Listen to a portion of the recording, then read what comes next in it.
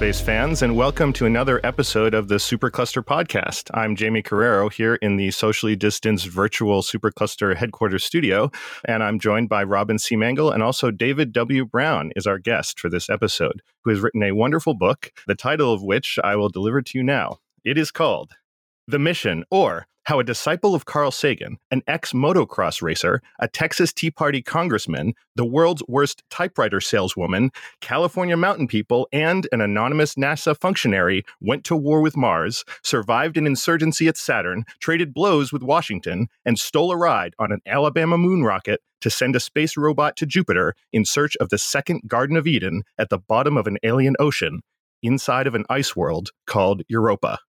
A True Story by David W. Brown. And I'll toss it over to Robin to greet our guest and give a little bit more background. Now, Jamie, thank you for taking one for the team there and reading that title. I love that title, by the way. The title is incredible. And when I saw it on the bookshelves at Politics and Prose last weekend in Washington, D.C., it really stuck out. I knew about the book, obviously, but to see it on a bookshelf and see such an exciting, thrilling story being put out there about space exploration is really, really great. David, thank you for being on the show. Thank you for writing this book. Thank you for having me. Now, David, I want to get into a little backstory here. Even before we went live with Supercluster, we were trying to figure out what the editorial voice would be, what kind of stories we would end up tackling here at Supercluster.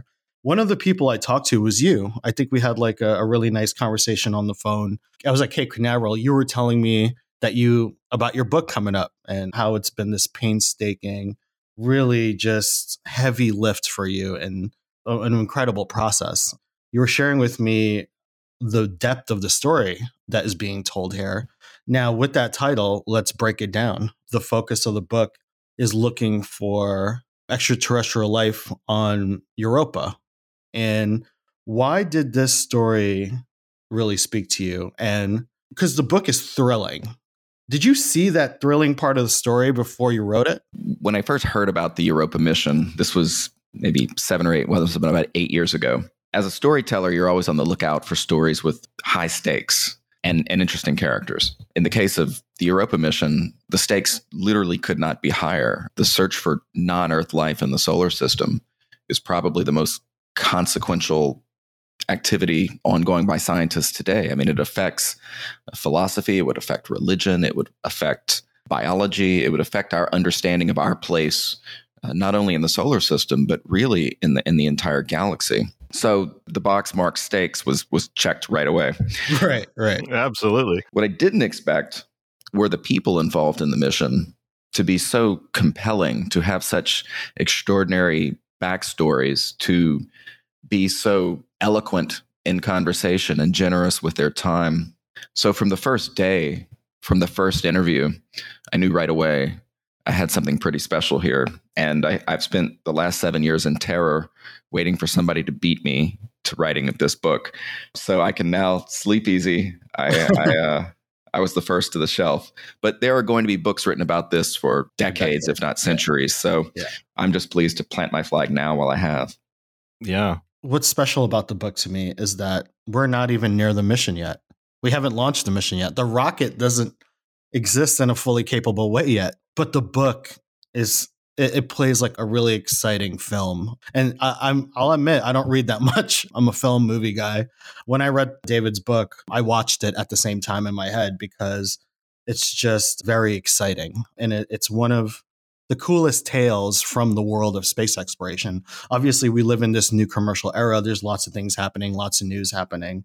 But to get the behind the scenes story of such an enormous mission, and like you said, what would learn from this mission could change almost every aspect of science. It could change a lot of aspects of society in general. Like you said, like religion and biology and just the way people think of themselves as humans would change if we found life on another planet or another moon, even in this very solar system. So, David, I don't want to give too much away from the book because we want people to buy it and read it. Before we get into more of the story, what's the quickest way for people to get a hold of a copy of the book right now? I usually tell people to, if they have a local bookstore Go ahead and support your local indie. They have a pretty tough job, but they're also culture makers for our societies. That said, the easiest way is probably going to be something like Amazon or Barnes and Noble. I don't even mind. In fact, I encourage, call your local library, ask them to order it. Right. For me, the most important thing is just that people buy multiple copies of the books and give them to all of their friends. There you go. Now we're talking. Yes, that's you the should. plan. It's a good gift. I have a couple copies. I'm definitely going to give one to a friend, probably an aerospace student or someone. I really recommend the book to anyone who is entering the aerospace industry or entering NASA or doing an aerospace education. There's a problem, and we've talked about this, especially Jamie and I. There's a problem and a huge gap between what people are learning in school and what's actually happening in the industry. And that's not one individual or one institution's fault. It's just that by the time textbooks are printed or materials are produced for 7th grade, 8th grade, even high school, they're a bit outdated in what they're teaching. As we know, astronomy, space flight, everything related to space and space exploration evolves and changes every couple of years. The body of knowledge changes. Papers are written that negate the previous paper. So I encourage people to buy books like The Mission, and really gives you a sense of what the industry and the space community is like right now. Yeah. And you can't get that in a textbook. And the breadth of the types of people that Right. are involved, I think, is really Right. highlighted by this story. Sorry, David, what were you saying? No, I was just going to say that that's very kind of you, and for both of you, actually. You raised a couple of interesting points. When I was writing this book, I wanted to make sure that I was writing a book about scientists and science for people who don't read books about scientists and science. The science in there is really rock solid. I spent a lot of years trying to get it right and working with, the world's foremost subject matter experts on this to make sure that the picture of Europa that they're getting, the picture of the solar system that they're getting in icy worlds and astrobiology, that all of that would be precise.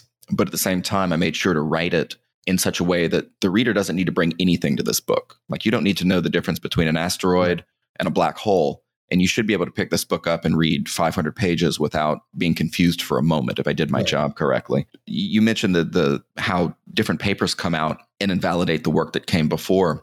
And of course, that was a challenge with something as heavily studied right now as Europa, because of the Europa Clipper mission that's in development and that's going to launch. When I was writing this book, the book does not end with a rocket launch. And at first glance, that might seem like a strange way to end a book about a space mission. Right. But it was actually an enabler, because the book itself is really about the journey to get there, to get to that point when you can launch a rocket. I remember I covered the New Horizons flyby of Pluto. I guess this was 2015. And when I got home, I told a friend about it, and she said, well, who cares? Like, it's not even a planet anymore. Right. And the thing is, she was under the impression that, the rocket had launched a week earlier. Like, they just cobbled the mission together, launched it, and it happened. There's very little, I think, general understanding of how big the solar system is. But more importantly, there's 9 years. Yeah. Just right. 9 years between launch and that flyby we're talking about. And that's Right. just that segment of the entire story of that mission. Exactly. And there were decades of work that went into it. I mean, New Horizons, its origins were in the 1980s.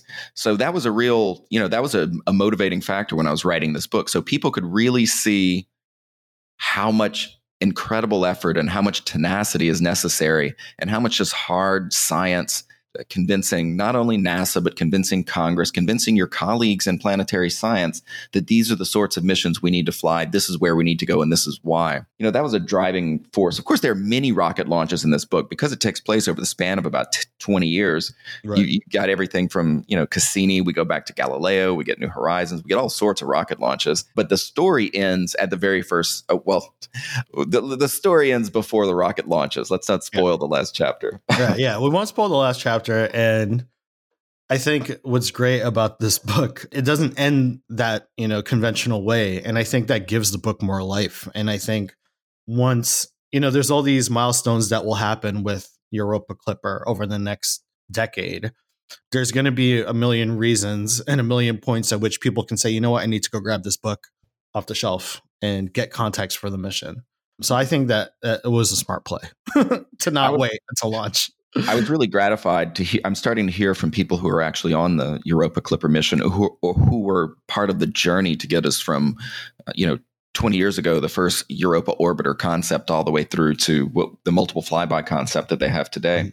And even they, who were part of this journey, had no idea of the things going on across NASA, even across the lab. Nobody really knew what anybody else was thinking. And in that regard, I think it's probably a useful read for anyone who's interested in how these missions work. But also, if you are a prospective member of one of these missions, it might be useful to see what headquarters is thinking when you're thinking, they hate us up there. And in fact, they might not. They might be doing their very best, or vice versa. Yeah.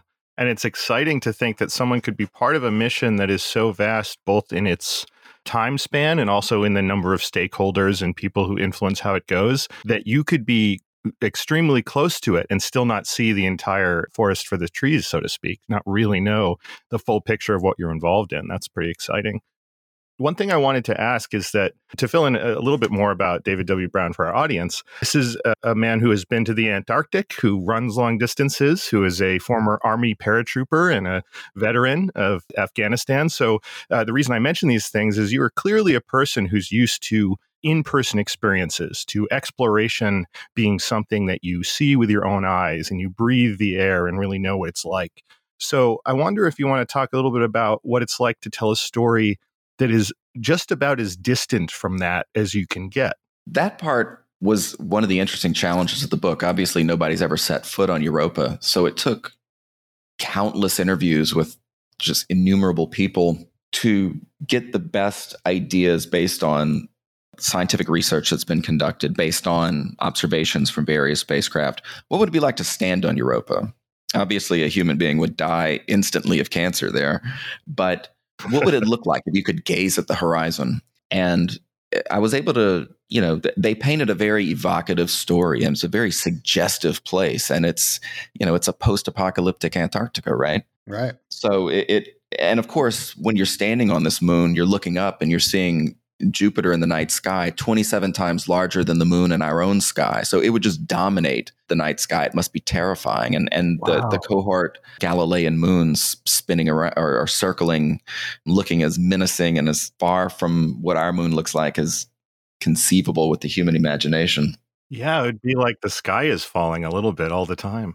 I imagine you would be in a constant state of terror from the moment you landed there till the moment you left. The human imagination just did not evolve to envision a world like Europa and envision such a sky. So my hat's off to the brave astronauts 200 years from now who are stomping around up there trying to mine Europa for water. Yeah. The things that I was able to actually sort of put my eyes on and sort of be at the ground level for are things that might seem more prosaic, like going to Jet Propulsion Laboratory. It's a beautiful office space, basically. But there are some cool things like the high bay where they're building the spacecraft, and the Mars yard where they test out the rovers and things like that, and Applied Physics Laboratory, and the entire sort of assembly line of rockets for the Space Launch System rocket, right? So they're building the main tank out of Michoud in New Orleans. They're building that they have the rocket engines at Stennis in Mississippi and the test stands there. They're running the thing out of Marshall.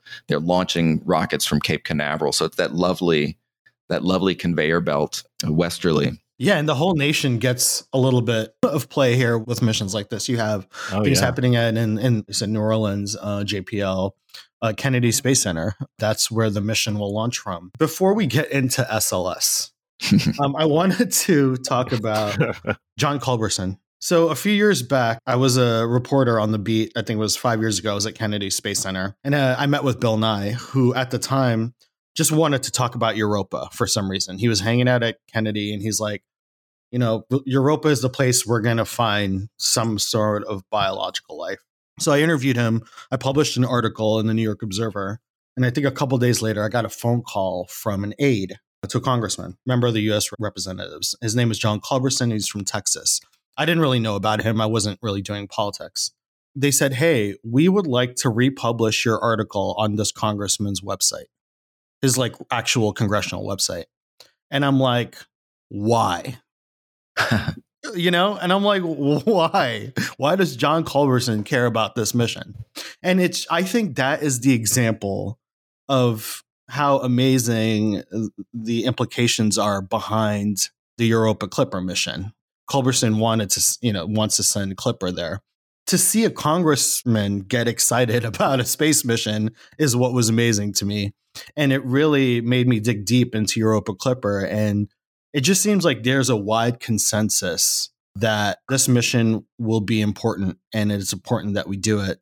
And along with the consensus that we are likely to find something on Europa. To add a tiny bit of context there, Culberson is, without getting into any politics here, is someone who rejects the scientific consensus on climate change. He's not someone who believes the scientists on that. But at the same time, he was one of the, he lost his seat, but was one of the strongest advocates for the Europa mission. So it has a way of drawing in people that may not be the most scientifically minded, to put it lightly.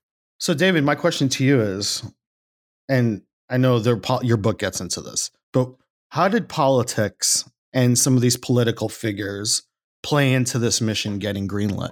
I think it's fair to say that without John Culberson literally forcing the issue by writing the Europa mission into the federal budget multiple times, the mission would probably eventually get approved, but it wouldn't be approved yet. I think we would still be talking about, should we go to Europa or should we go to the ice giants, or what will the next decadal survey, which is the sort of the consensus community document written by planetary scientists that decide where NASA next explores. I think we would still be discussing, should we go to Europa, rather than Europa Clipper is going to be launching in 2025. So Culberson deserves an enormous amount of credit for making this thing happen.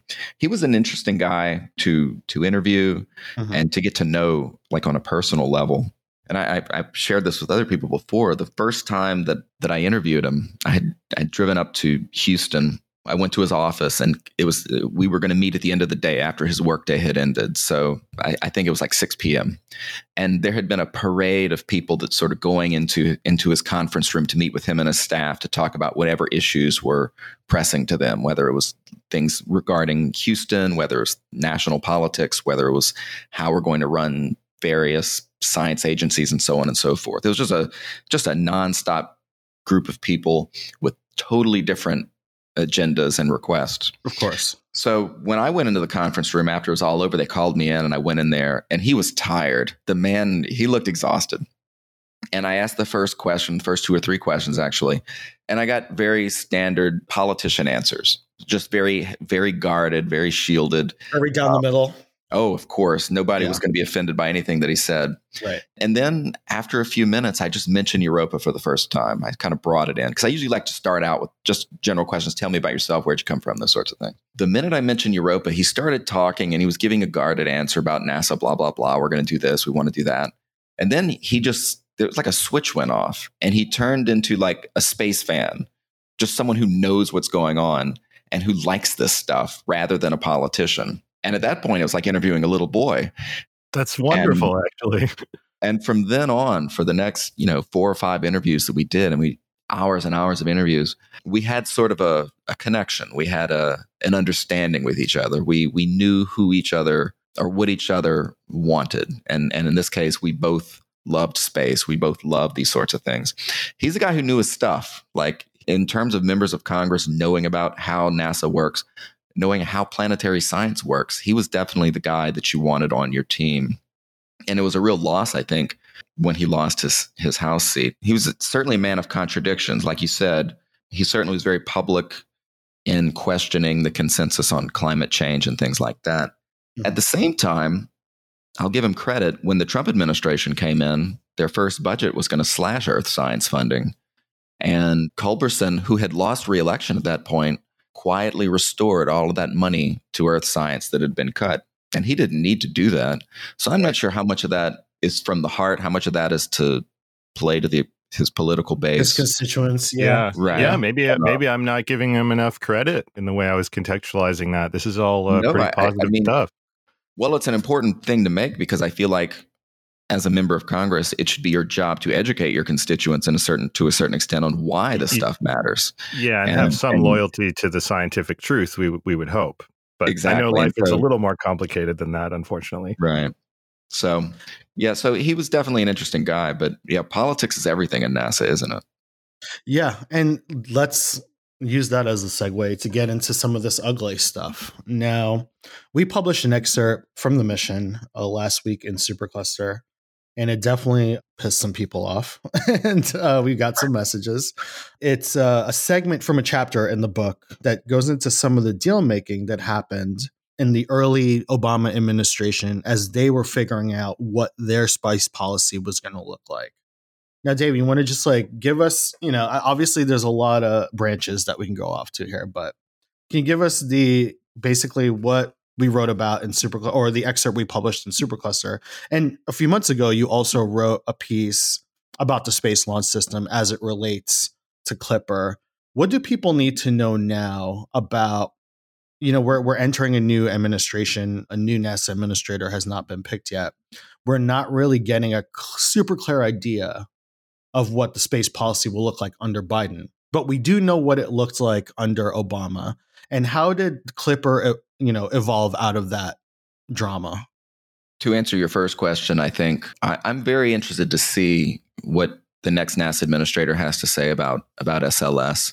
If you approach SLS as a heavy lift rocket, I think it's pretty clear it might get one launch.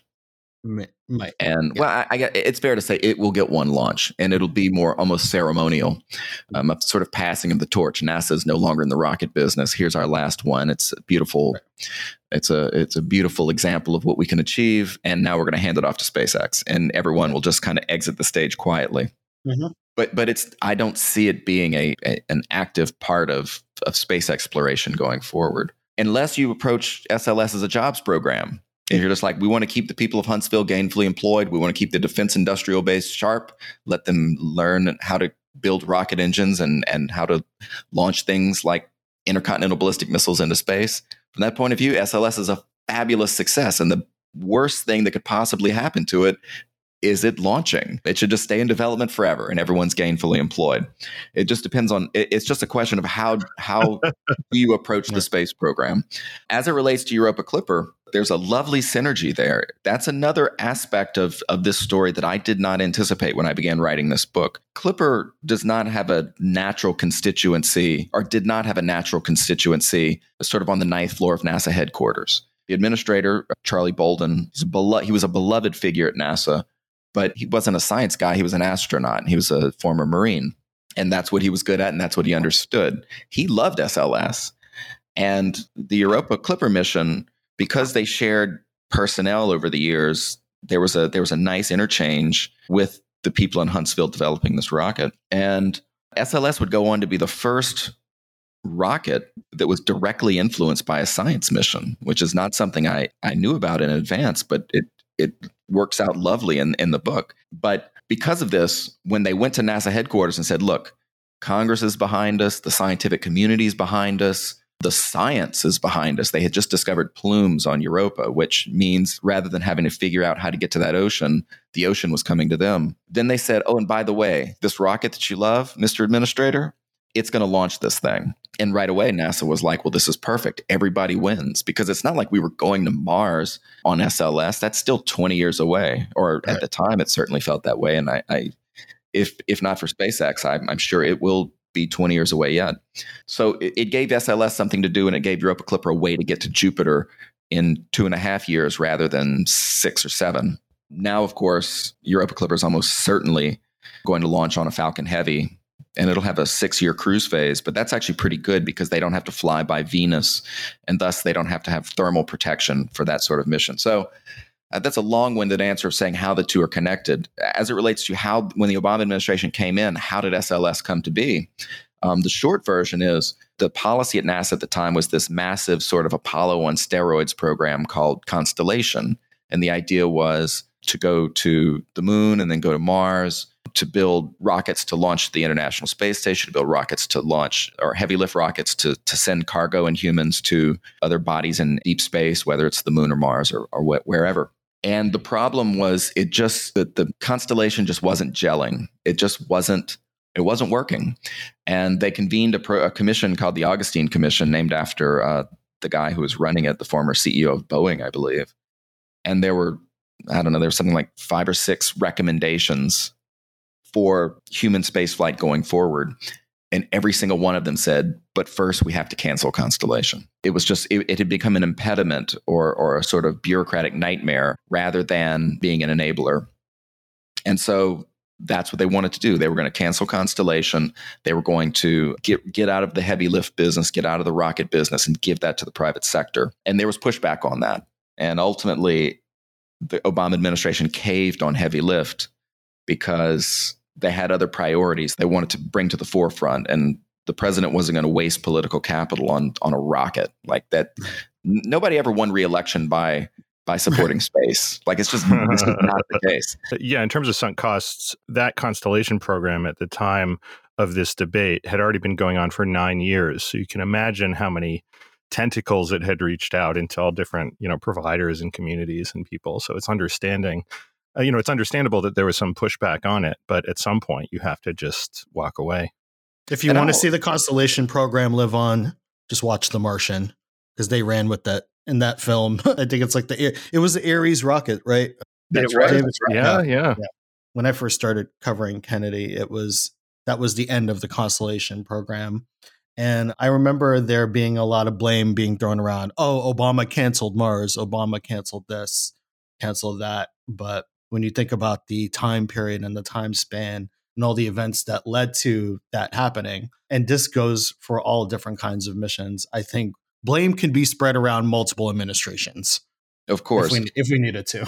Yeah, I think the Obama administration deserves credit because they right. by canceling the Constellation program, they streamlined it. Mm-hmm. They realized, and I've heard from, former heads of the Mars exploration. I've heard from the guy who designed the astronaut spacesuit that was used by the shuttle crew. And they all said the same thing. The lessons that you learn on the moon do not apply to Mars. You'll have to relearn every one of those lessons on Mars. And if you've got to relearn them anyway, and the goal is Mars, why are we wasting time going to the moon? Let's save tens of billions of dollars and just invest it in the goal. Yeah. And literally a different world. Right, exactly. And the Obama administration deserves credit for just putting it out there like that, for sort of bucking conventional wisdom. Mm-hmm. And, I see the Trump administration, the return to the moon, I personally see it as regression. I see it as just slowing things down. Yeah. Feels like somebody wants a feather in their cap for something they know can be achieved because we did it already, It seems I feel like there's a lot of nationalism behind it. A lot of, hey, look, China's doing this. Hey, look, Russia's doing this. And that seems to be like the driving factor when we see the moon being used as a talking point. It's always like national security or, something not very positive is what I'm trying to say. I think you're exactly correct. And I think the rebuttal to that should be, good job, guys. Right. Look for the stuff that we left there in the 60s. Yeah, exactly. Please take a photo of our lander that is now a historical monument so we can put it in the Smithsonian. Right. Exactly. But yeah, David, you wrote it was in the Wall Street Journal a couple of weeks ago. It was an op-ed written by David saying, hey, basically what we just said. Why are we kind of wasting our time putting all this energy into the moon when it's clear that Mars is the next destination for us? And I'm, not to bring SpaceX into this, but they are the space flight leaders right now. And they're the reason why they've captured the hearts and minds of the public. And the reason people are excited to work with them and work for them and excited to go to work every day because they have this ultimate goal. And it seems like everything they do, even tonight's, we're recording this podcast on Wednesday, February 3rd. And before the show, we talked about, they might launch 2 rockets tonight in a span of 4 hours from Cape Canaveral. All these little things. Achievement, by the way. That is a historic achievement if it happens, but it will happen one day if it doesn't tonight. Yep. But that's just an example of SpaceX, iteration process and, pushing that build to get a fully reusable spacecraft. But all that aside, the ultimate goal is to land human boots on Mars. And I feel like that really, concise, really, it's a specific thing that they're chasing. And when you look at NASA, you don't get that potency in the vision anymore. You don't get that, when you think of NASA, 30 or 40 years ago, everyone had the same image: flag on the moon, people on the moon, Yeah. Apollo 13 even. And it Even gave shuttle. momentum. It gave momentum. Like every week you could see a new update. They're testing this, they're building that, the next one of these. And the closest analog, having not been alive during that era personally, that I feel is what SpaceX is doing now, Robin, as you're outlining. They have this pace of achieving the next thing, or even just trying to, that gives you confidence that that far off vision of Mars, as crazy as it sounds, is something that they're treating as a reality. Right. And it's starting to really take shape. So, David, my question to you is, can you boil down your argument? Like, why should we go straight to Mars? And why is that the next thing for us? The simple answer to that question is because we can. When we consider the various objectives that could be in space for astronauts, for a while there, we were going to go to an asteroid, we were going to go to the moon. And of course, Mars has always been the goal. One thing that I write about in the mission is Mars was the goal before the moon was the goal. That was always NASA's, reason for being. And that goes back to like Wernher von Braun and sort of that group that was part of the early prenatal stages of what would become NASA. And there's also that subtle piece of the story that I personally have always felt, and I think a lot of people share, that yes, the moon is interesting, but Mars is another planet. And we always like to say that we went to another world when we went to the moon. And I believe that in a sort of poetic way. But Mars is another planet. There's something about that is so much more of a leap in our collective imagination. The moon is still Earth system. We call that Earth system in the future, I'm sure. Yeah, good point. Good point. We have not left the orbit of the Earth. We're in like a child of the orbit of the Earth. But when we go to Mars, it's a whole new ballgame. And, whether or not scientifically that distinction is super significant, I think it really is in people's minds. So, David, talking about Mars, we're all, we're planning for the Mars Perseverance landing, which is happening in a couple weeks. And David, you'll be heading over to JPL. Can you give us a tease of what you'll be expecting? I know you've worked landings before. So what's that going to be like? Gosh, it's going to be terrifying, isn't it? Always. Landing on any planet, especially Mars, is terrifying. I just want to point out that the last couple of years, we've had failures landing on the moon. So looking at Mars. Yes. And to JPL's credit, though, Curiosity was the size of a Mini Cooper, and they landed that like they knew how to do it. I mean, I'm continuously impressed. So all the fingers and toes crossed. JPL is the Hogwarts of NASA. That's where all the magic happens. That's true. And I bet they have a train station that I bet they can run through a wall and end up there. It's amazing. I remember touring that place and being so charmed at the tiny details of its character. Like the fact that I walked by a telephone pole and someone had scrawled in pencil an equation that clearly they had to solve right in that moment. And any writing surface was the right one.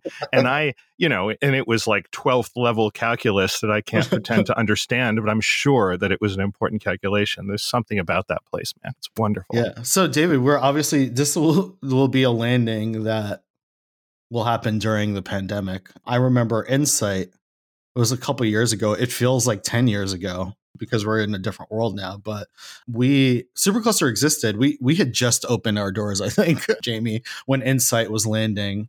I went out to Times Square. Oh, yeah. I'd have to look it up, but that was a few months in. Yeah. Right. And back NASA when the world operated. Right. Normally. And NASA broadcasted it on a giant screen, the NASDAQ screen in Times Square. It was raining and stuff, but people were out there and it was awesome. And just, we're not going to have that kind of fanfare out in the streets this time around. But I think that no matter what, it's going to be extremely exciting.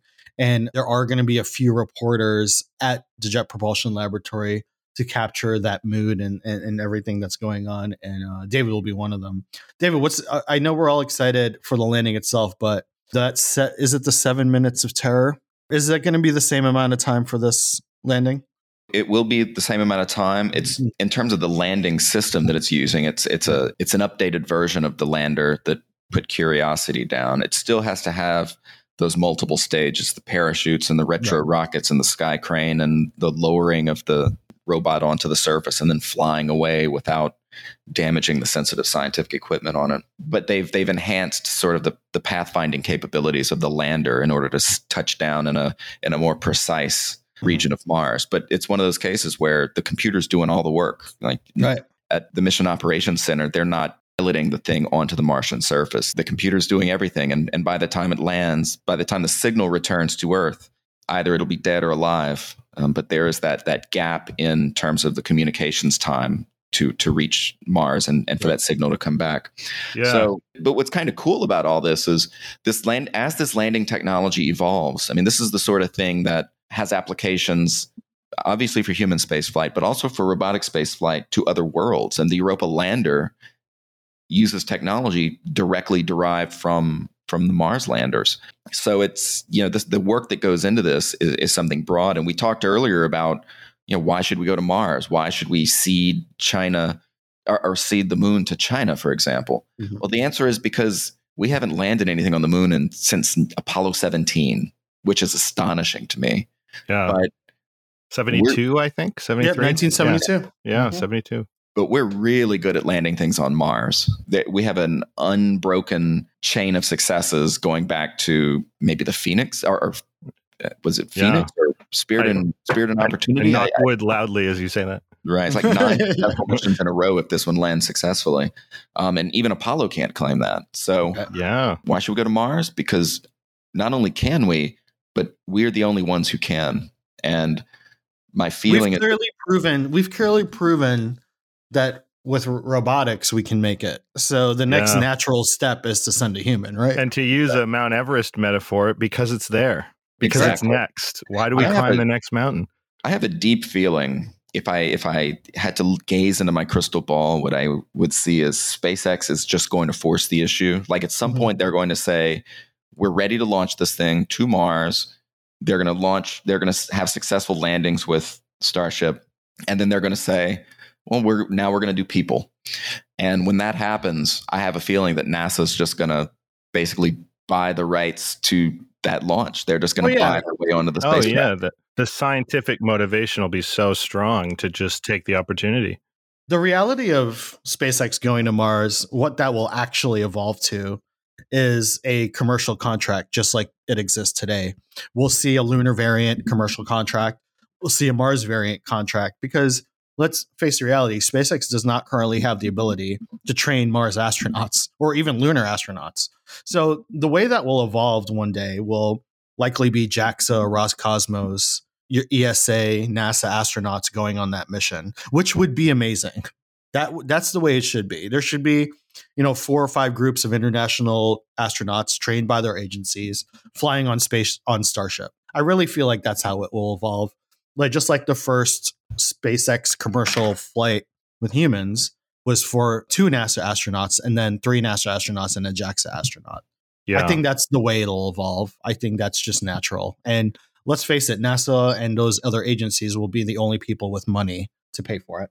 And the significance of these robotic launches really can't be overstated in terms of the eventual human launch. Because, I'm sure a lot of our listeners are familiar with the 7 Minutes of Terror, but to explain it just very, very briefly, the problem is that when you fly very long distances in space, you're accelerating to these extraordinary, unimaginable speeds. And then when it's time to land, you have to slow down. In the case of returning to Earth, a lot of that slowing down is done by passing through the atmosphere, and you get all this friction and you heat up and slow down. But Mars does not have the same atmosphere. So it's a process of first using a parachute, and David or Robin, correct me if I'm getting this out of order, first using a parachute, then using a propulsion system to essentially fire a rocket to slow yourself down. And then they're dangling the lander on a wire. That's the sky crane maneuver to further slow its descent and then get it going down. And then that, top part needs to fly away. And then I think you have a final propulsive landing at the end. But in any case, these stages, whether or not we use the same particular stages in that order of slowing down, that is the type of solution that's applicable across many landings on many planets. So whether it's a giant car-sized robot or a crew of humans, solving these problems is really going to help us get to Mars and elsewhere.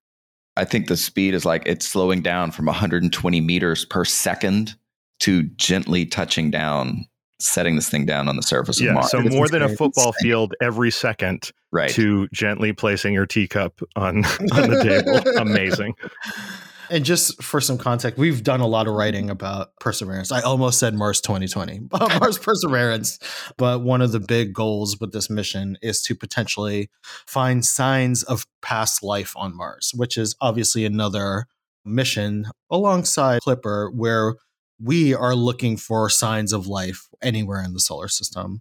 And I think Perseverance is also supposed to build a foundation for a sample return eventually.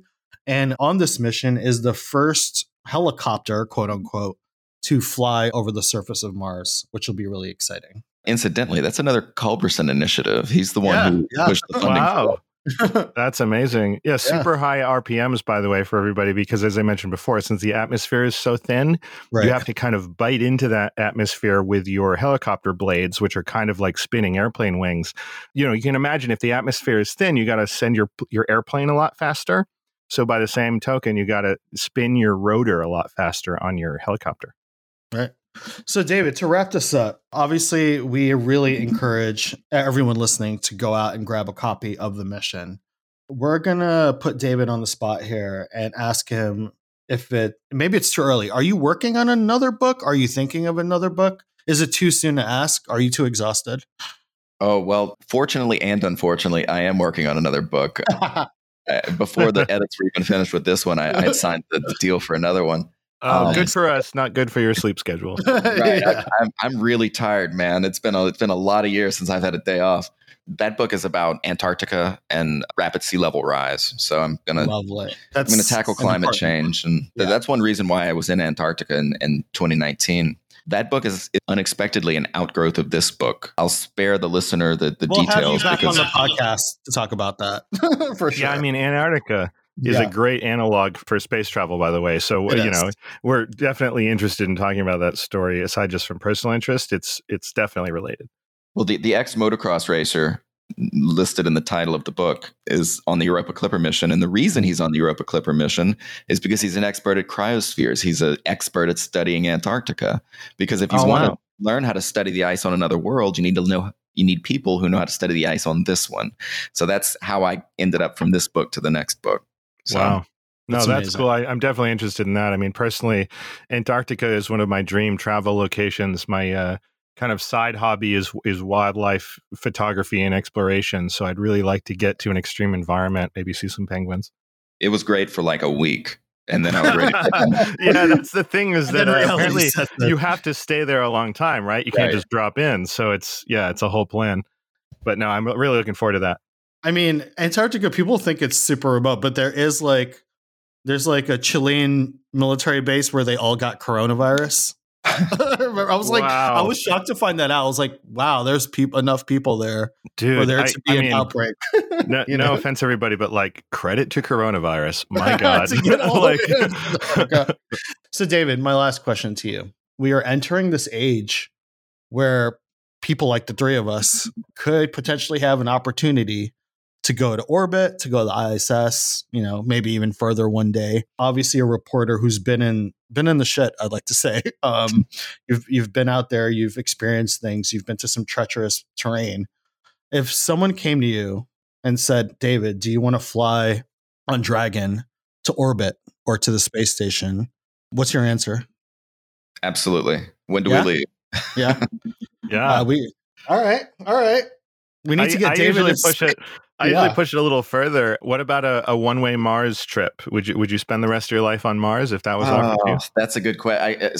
So I'm going to steal Elon Musk's answer, right? I'd like to die on Mars, but not on Impact. Okay. Yeah, great point. Yeah, there's a lot of places I'd like to go in space, but not first.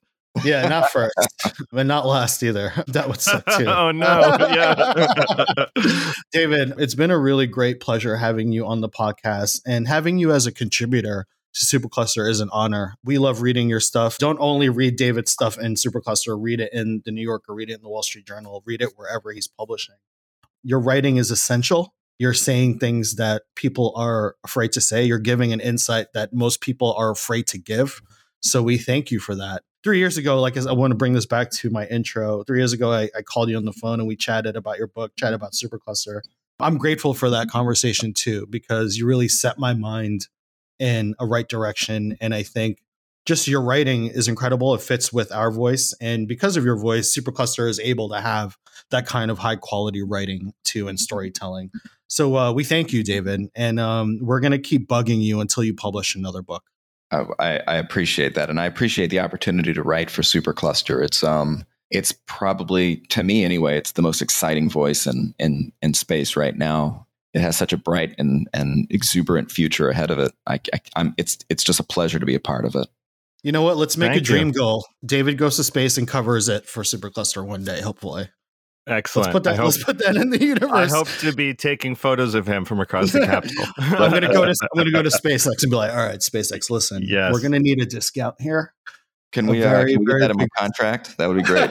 yeah, that's a rider. We got to get Elon at like 3 a.m. when he's feeling generous and a little woozy. Or would you be like, Elon, come on, sign this contract really quick? That reminds me of my favorite response about the moon landing conspiracy is like, oh, yeah. Kubrick shot the moon landing thing. Totally. He faked it, but he just insisted that they film on location. Kubrick would do something like that. Yeah, exactly. Right. Yeah. He's the father of the space program. All right, David, thank you so much. And just to remind everyone, The Mission is available now for order. It's on Amazon. It's on Barnes & Noble. But please check out your local bookstore. That's part of the culture. We love bookstores. We love writing. And we want to make sure that those folks are supported as well. And David, thank you for bringing that up.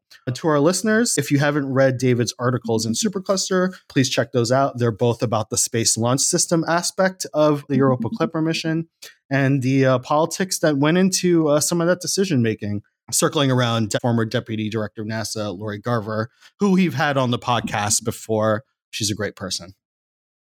Yes, thank you again, David Brown. And for all of our listeners, as always, check out more great space stories at supercluster.com. Make sure to read David W. Brown's book, The Mission, or How a Disciple of Carl Sagan, an ex-motocross racer, a Texas Tea Party congressman, the world's worst typewriter salesman, California mountain people, and an anonymous NASA functionary went to war with Mars, survived an insurgency at Saturn, traded blows with Washington, and stole a ride on an Alabama moon rocket to send a space robot to Jupiter in search of the second Garden of Eden at the bottom of an alien ocean inside of a world called Europa, a true story. And as always, remember, space is for everyone.